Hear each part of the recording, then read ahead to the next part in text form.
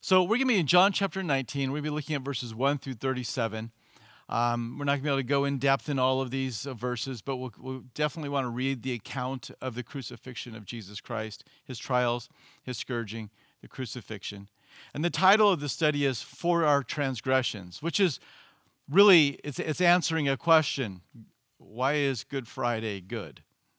For our transgressions. He died for our transgressions. And so it wasn't good for the Lord in the sense that he suffered.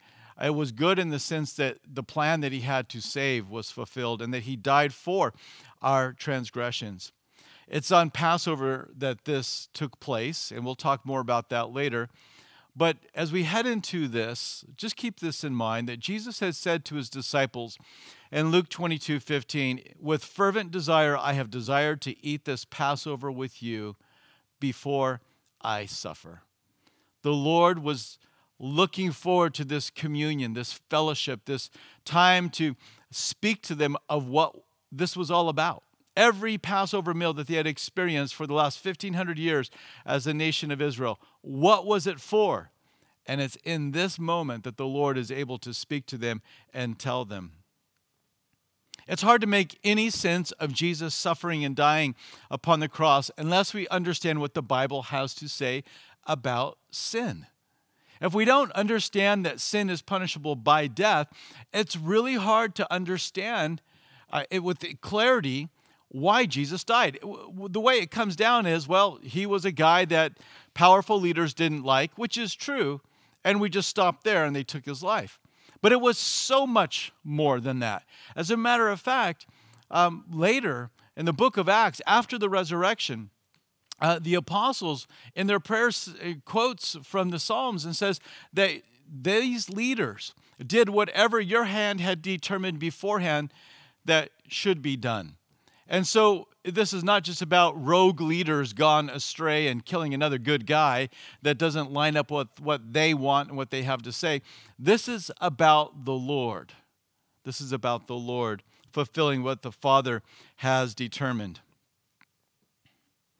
Joseph, the husband of Mary, Mary being the mother of Jesus, was told before Jesus was ever born that he would save his people. Luke 1, verse 21. I know I sent you to John chapter 19, and we will get there, but got probably 6 or 7 verses we're going to look at before we get into the text of John 19.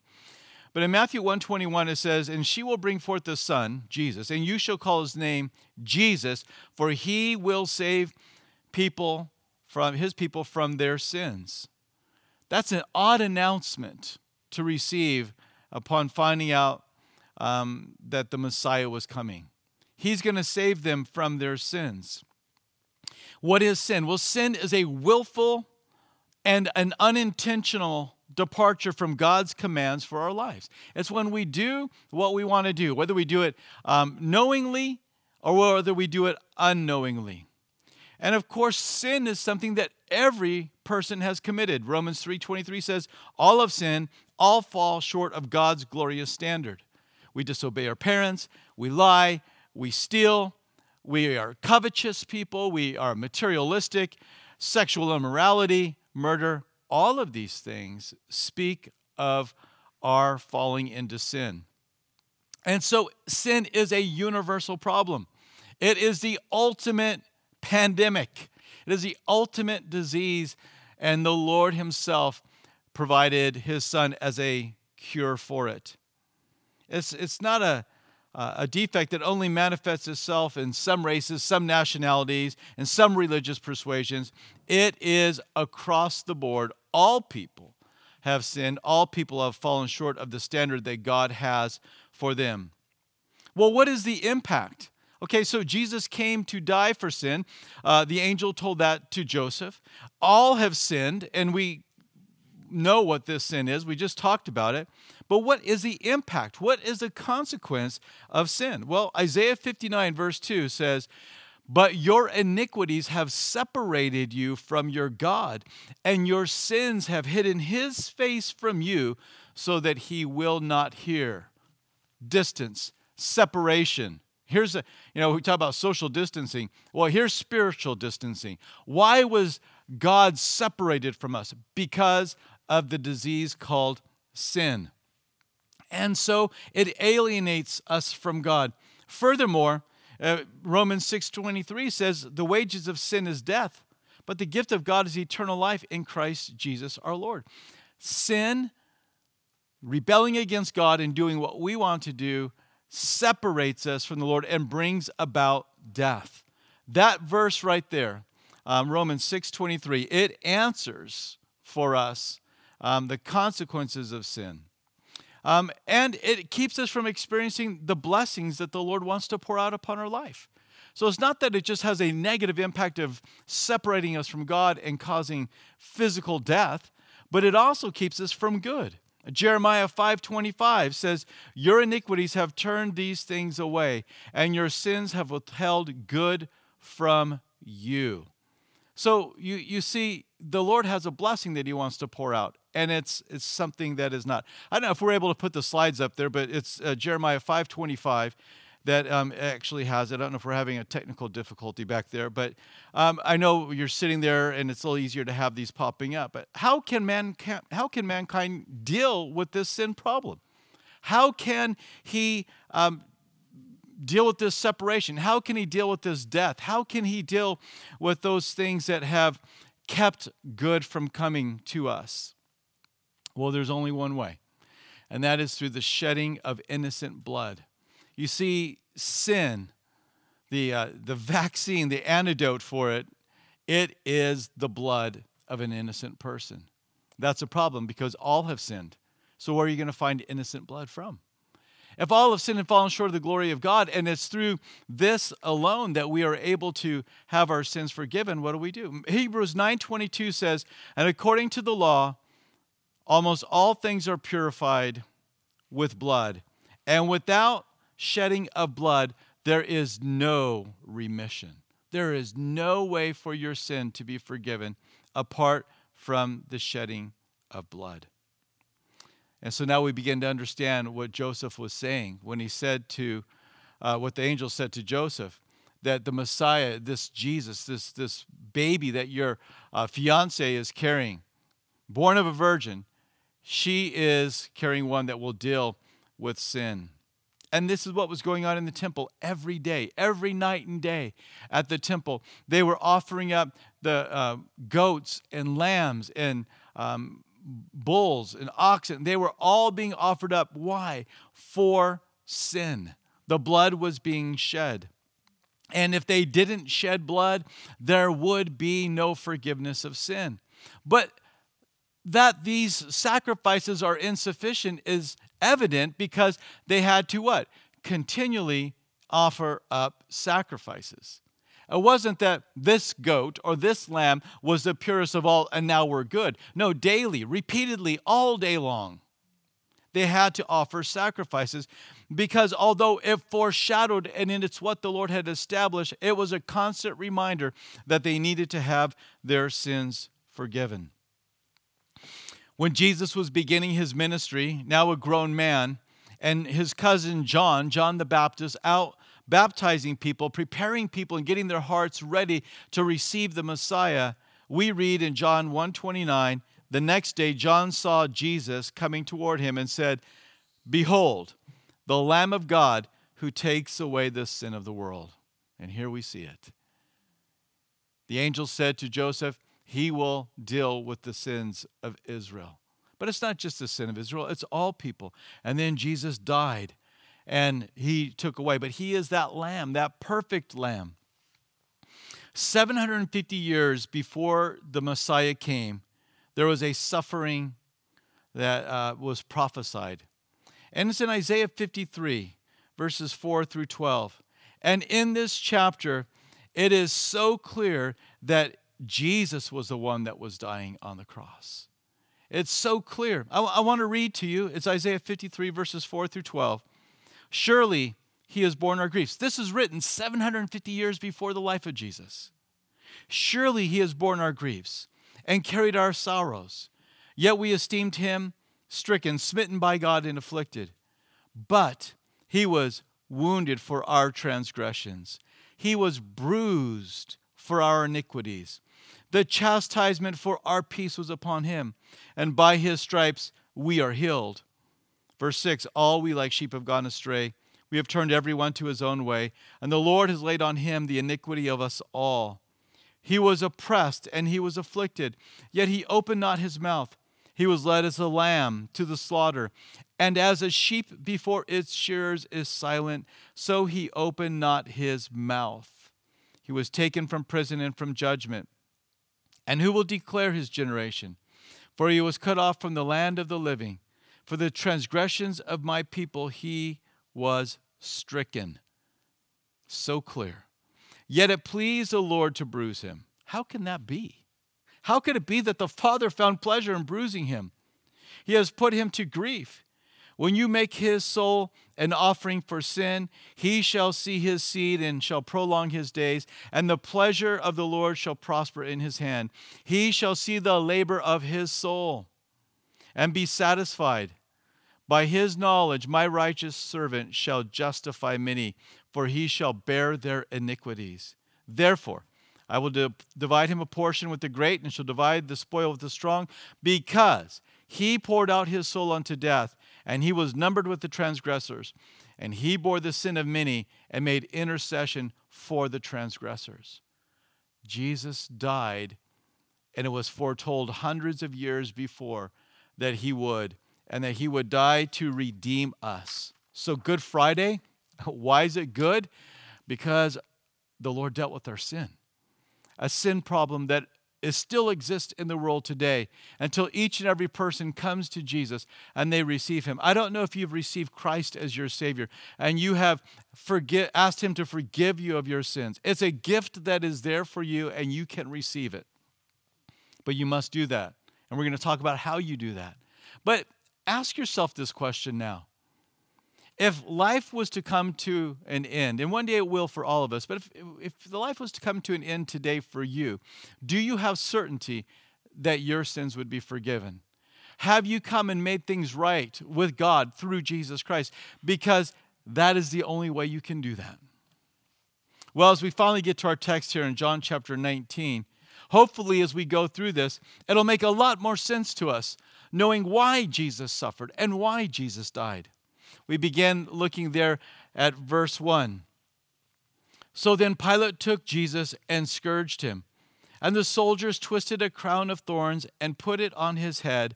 And they put on him a purple robe. Then they said, "Hail, King of the Jews!" And they struck him with their hands. So the Passover meal has already been celebrated.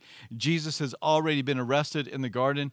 And now he is before Pilate. He's already gone through the examination and the trials before Caiaphas and others. And now he is before Pilate. So Pilate takes him and he scourges him.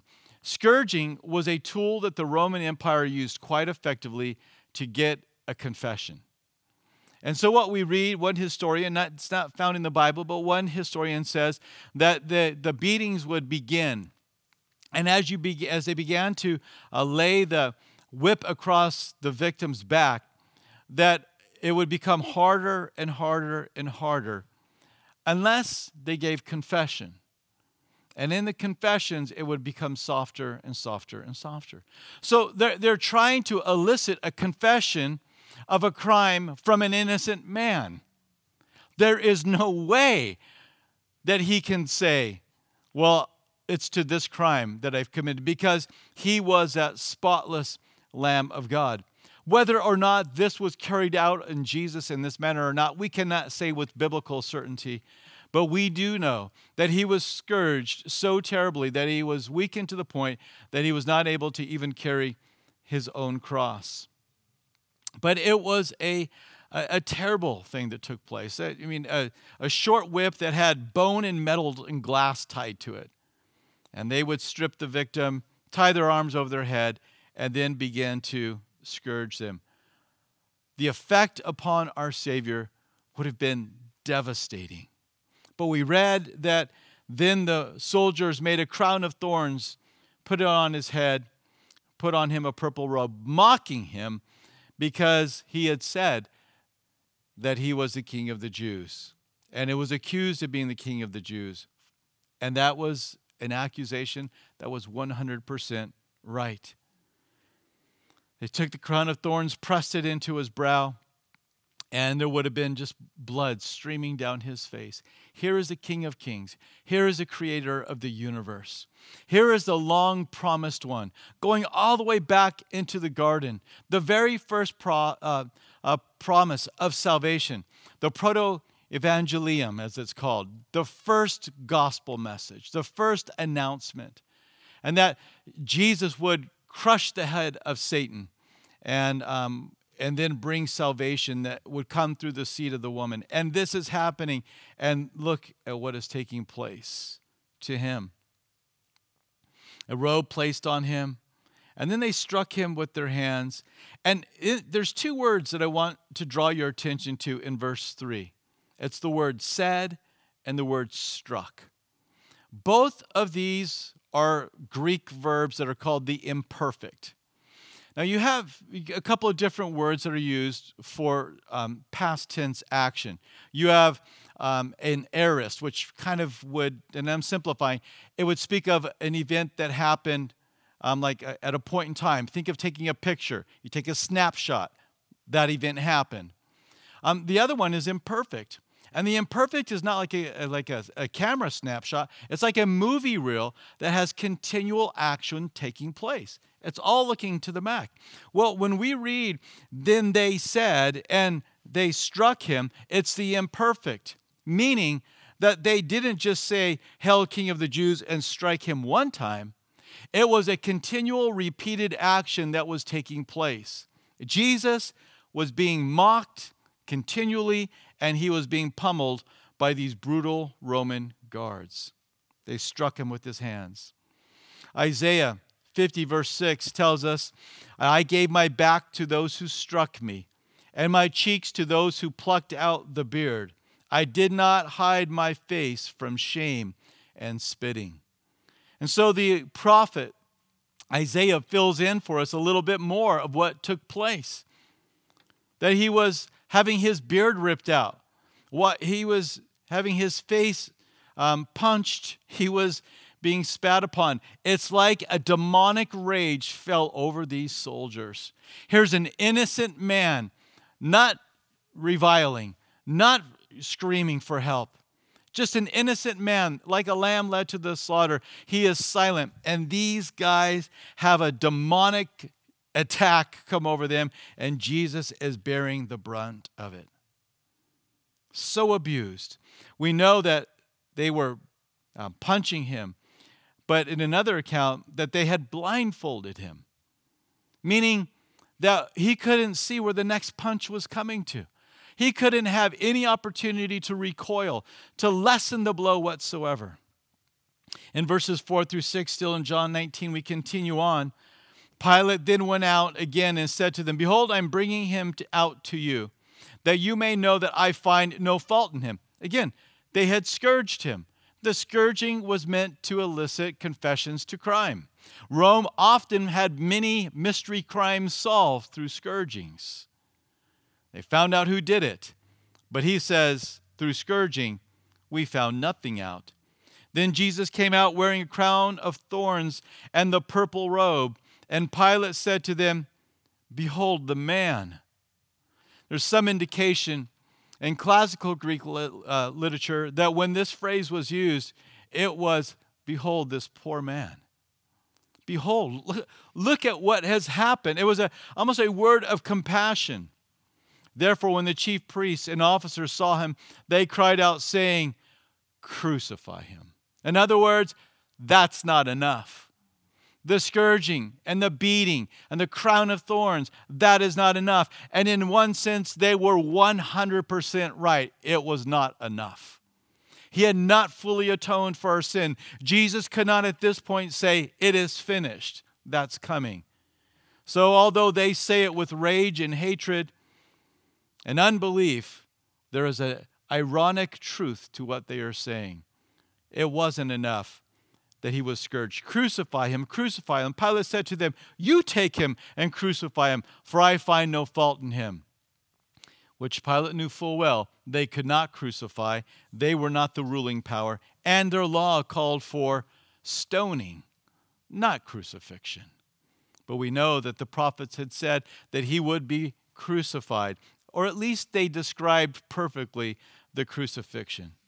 He was examined and found guiltless. Peter, some 50 days from now, is going to stand up in Jerusalem on the day of Pentecost, another Jewish feast, and he is going to proclaim to them that they were responsible for the death of Jesus, that they had taken with their hands and they had crucified him. And that is true. They did. And in a very real sense, every man in the history of the world is responsible. Every man's hands have taken and put Jesus Christ upon the cross because we have all sinned and fallen short of the glory of God. And so they are responsible, but we are responsible. Jesus hung on the cross for my sin, for your sin. I can still remember hearing Billy Graham say, every dirty, filthy, rotten, unmentionable sin that has ever been committed was laid upon Jesus. He was responsible in that moment for the sin that had been committed by all of mankind. It's our sin that put Jesus Christ on the cross, and it is our sin that held Jesus Christ to the cross. Remember, Jesus said, "No one takes my life, I lay it down." Many times they had tried to take Jesus, but they had failed every time because his hour had not come. But now, his hour of glorification, as this hour is called by John, has finally come. In verses 7 through 9, Pilate questions Jesus again. Then Jesus answered him, "We have a law." Then the Jews answered him, "We have a law, and according to our law, he ought to die because he made himself the Son of God." Therefore, when Pilate heard that saying, he was more afraid and went again into the praetorium and said to Jesus, "Where are you from?" But Jesus gave him no answer. Then Pilate said to him, "Are you not speaking to me? Do you not know that I have power to crucify you and power to release you?" Jesus answered, "You could have no power." There's that imperfect verb again. You could have no power. And all the power you've been exerting is not yours. You could have none of that at all against me unless it had been given you from above. Therefore, the one who delivered me to you, Caiaphas, that would be, has greater sin. Quite an interchange. Pilate is even more afraid. Remember, his wife said, "Don't do anything to this man. I've been troubled in my dreams." So, they were quite superstitious in this day. They believed that the gods at times came down among them. And so they say, he claims to be, the king of the Jews, the Son of God. His wife had said, "I've had a dream about him." He's like more afraid. He's a little freaked out at this situation. But unfortunately, he's more concerned about his position than he is about really finding out the truth and the identity. And the Lord does not answer him. And so he challenges him. Jesus is like, "You want an answer? I'll talk to you. Everything you're doing, you couldn't do it unless you've been allowed to do it. You're not as in control as you think you are." It's verse 12. From then on, Pilate sought to release him, but the Jews cried out, saying, "If you let this man go, you are not Caesar's friend," which was an actual status that a person was given. And Pilate's mentor, if you will, had once held that status as the friend of Caesar, but had lost it.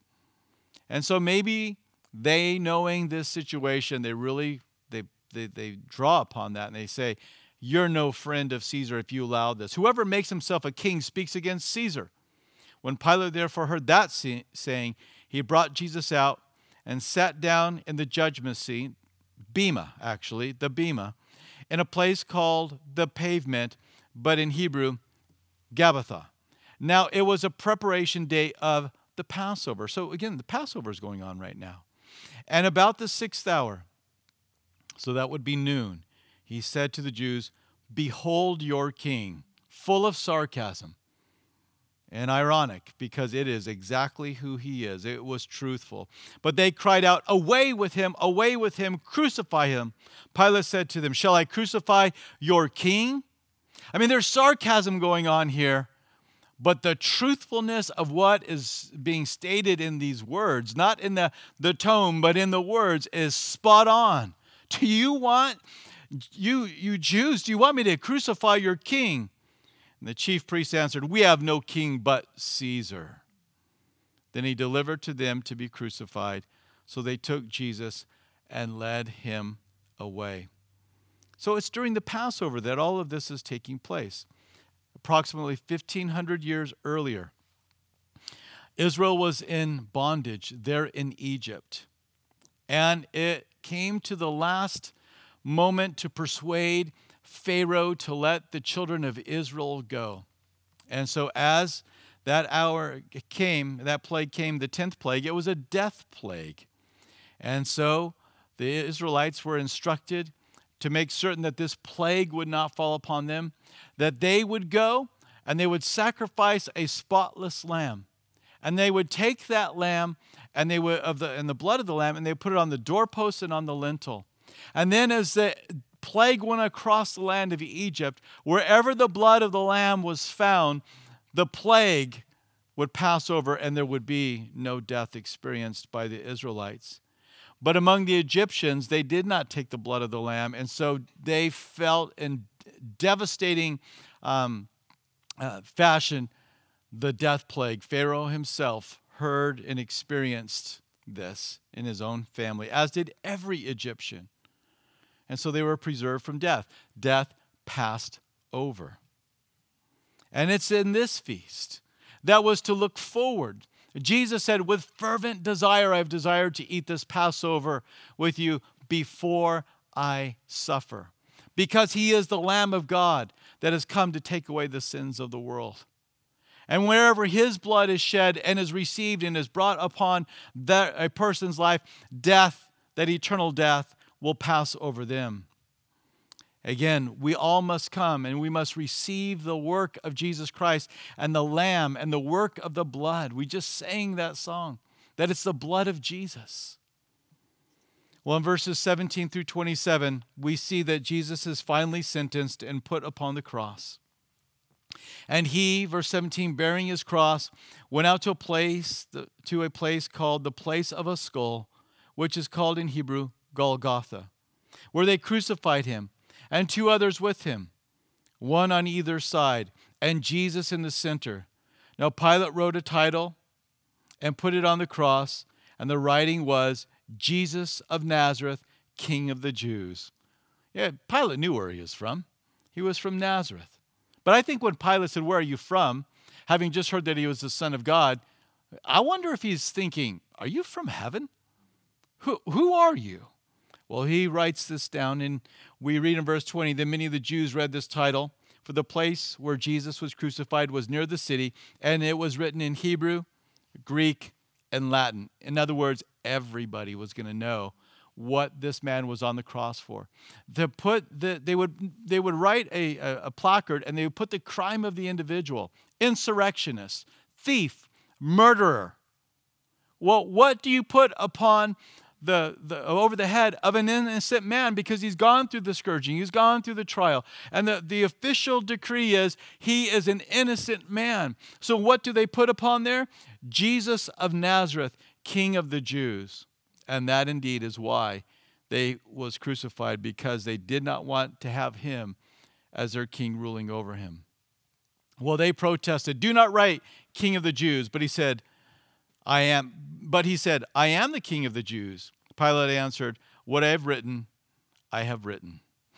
So it's going to stand and it's not going to come down. You know, dying upon the cross was a humiliating way to go.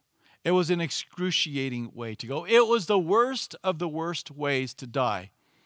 But it isn't just the form of the death, which was terrible, and it was. Most people died of asphyxiation. They would suffocate. It was a terrible thing. But it also was reserved for the worst of all criminals. And yet here's the Son of God, the innocent Lamb of God, and he's dying upon the cross. It would be the equivalent to saying that your Savior is one who died in the electric chair. Your Savior is one that was hung. Your Savior is one that died at a firing squad or a lethal injection. The same ideas that we feel when we hear of somebody who died in those ways are what they would have felt as they went around proclaiming that Jesus had died upon the cross. Paul says in 1 Corinthians 1:18, "For the message of the cross is foolishness to those who are perishing, but to us who are being saved, it is the power of God." It's a foolish message. You're following a guy that died on the cross for you? Yes, but he died as an innocent man, and he bore our guilt and shame upon the cross. It does make sense. And it is the power of God. It's God's way to exert his power to save mankind. The cross was a shameful death, yet our Lord despised the shame and redeemed us. Verse 23, "Then the soldiers, when they had crucified Jesus, took his garments and made 4 parts, to each soldier a part, and also the tunic. Now the tunic was without seam, woven from the top in one piece. They said therefore among themselves, 'Let us not tear it, but cast lots for it, whose it shall be,'" because it's valuable. But it was done, look at this, "that the scripture might be fulfilled, which says, 'They divided my garments among them, and for my clothing they cast lots.'" 1,000 years earlier, the prophet is saying how the clothes of this crucified man were going to be divided among soldiers. Therefore the soldiers did these things. Verse 25, "Now there stood by the cross of Jesus his mother and his mother's sister, Mary the wife of Clopas, and Mary Magdalene. When Jesus therefore saw his mother and the disciple whom he loved," which would be John, "standing by, he said to his mother, 'Woman, behold your son.' Then he said to the disciple, 'Behold your mother.' And from that hour, that disciple took her into his own home." It's really interesting. It's not that Mary doesn't have other children. Why would Jesus say this? Because in that moment, at that hour, they were not followers of him. They thought he had lost his mind and he was crazy. And so John takes up the responsibility of caring for Mary.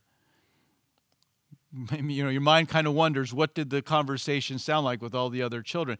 But history tells us that even as John died in Ephesus, modern day Turkey, that actually Mary, the mother of Jesus, died there as well. And there are 2 tombs, whether they're legitimate or not, we don't know, but there are 2 tombs that are dedicated to both John and Mary. So he fulfilled this, and we know that from Scripture. It says, "From that hour, the disciple took her to his own home." So he was looking out for his mom, even in that state. Even in this miserable, dying state, he is looking out for his mother. Quite a story. Well, as Jesus hung on the cross, he would have had nails driven through his hands. He would have had 1 nail driven through his feet. Psalm 22:16, 1,000 years before, "For dogs have surrounded me, the congregation of the wicked has enclosed me. They pierced my hands and my feet." You see, what Jesus went through on the cross was laid out so clearly, so perfectly. Verse 28, "After this, Jesus, knowing that all things were now accomplished, that the scripture might be fulfilled, said, 'I thirst.' Now a vessel full of sour wine was sitting there, and they filled the sponge with sour wine, put it on a hyssop, and put it to his mouth. So when Jesus had received the sour wine, he said, 'It is finished,' and bowing his head, gave up his spirit." He couldn't say that when he was scourged, but he can say it here because he is now about to die. And the phrase, "it is finished," it is a Greek word, tetelestai, which means to bring to a close, to pay in full. A servant would use this word to report to his master that the work that he has done was completed. A priest would use this word after examining a lamb that was spotless or blameless, and one that was accepted for sacrifice, tetelestai. A writer or an artist would use this upon putting the last period in the sentence or the last stroke of the brush. They would say tetelestai. Merchants would use this word When the purchaser or the borrower had paid the balance in full, he would say, Tetelestai. Jesus had fulfilled what he had been sent to do, and that is to redeem mankind from their sins. Man is redeemed from the consequences of his sin because Jesus died on the cross for him. The Old Testament prophecies are fulfilled. Jesus has done and fulfilled the mission the Lord had given him to do by sending him to this earth to redeem mankind. It's finished in that Satan is defeated and he has no more power. That death is defeated.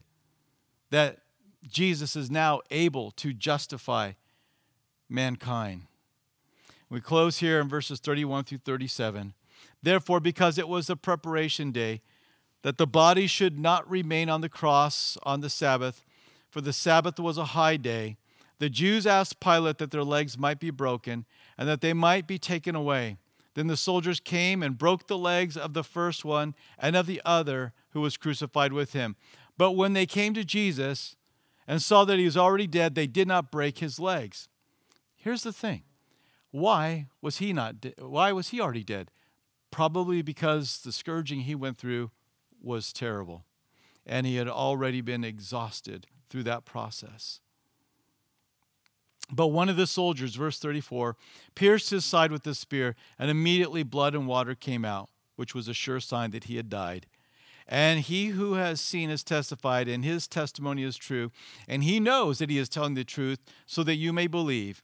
For these things were done that the scripture should be fulfilled. Not one of his bones shall be broken. And again, another scripture says, they shall look upon whom they pierced. Pierced. Again, the whole idea of the crucifixion. Not one of his bones should be broken. You see, in Deuteronomy, it's told that when they would take the Passover lamb and they would put it to death, they could not offer up a lamb whose bones had been broken.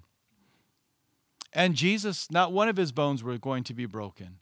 And so he died before they would have. Why would they break the legs? Because the victim on the cross would push up with their legs to relieve the pressure that was upon their lungs through their rib cage, pressing down on it, and they couldn't breathe. So if they wanted to breathe, they had to press up on that spike through their foot.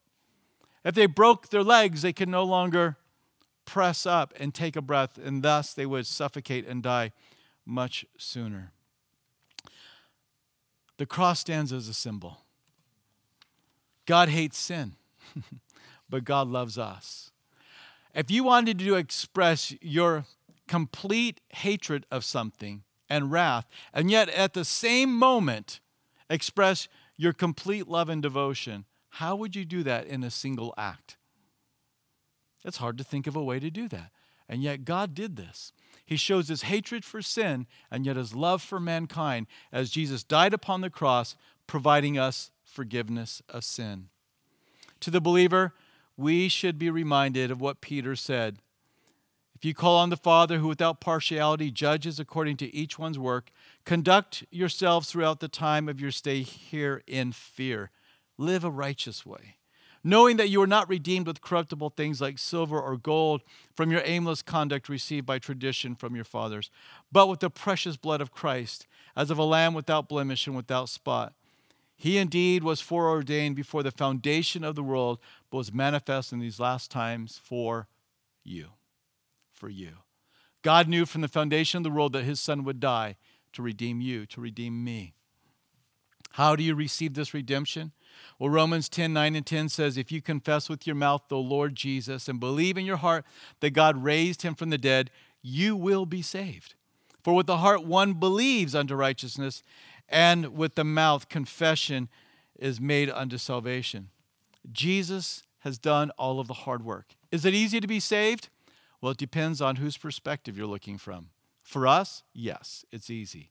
We must simply confess and believe in the hard work of Jesus on the cross as being what we need to have our sins forgiven. If you have yet to receive Christ as your Savior, you can simply confess that Jesus is Lord, Master, that he died for your sins and he rose from the dead, and you will be saved and you will not be put to shame. In other words, on the last day, when you pass from this life, you'll be welcomed into heaven and you will not be ashamed of the decision you made to follow Jesus Christ. We're going to share in communion now. The worship team can come back up. So if you have your elements to share in communion, I encourage you to go and get those. And what we're going to do is we're going to eat of the bread, we're going to drink of the cup, reminding us that Jesus died, that his body was broken, not bones, but that it was ripped apart, and that the blood that he shed was to redeem us of our sins. Now, if you are that one that has not followed Jesus Christ yet, I want to lead you in a prayer, and then we're going to read the account that Jesus shared with his disciples in that Last Supper. If you are that one that needs to receive Christ as your Savior, to have your sins forgiven, all you need to do is simply say, Lord, forgive me. I believe that you are the one that died for my sin, and you rose from the dead that I might have eternal life. Would you please forgive me and receive me, that I might have my sins washed away, that I might have eternal life? Thank you that you died for me. Help me to follow you and fill me with your Holy Spirit. Amen.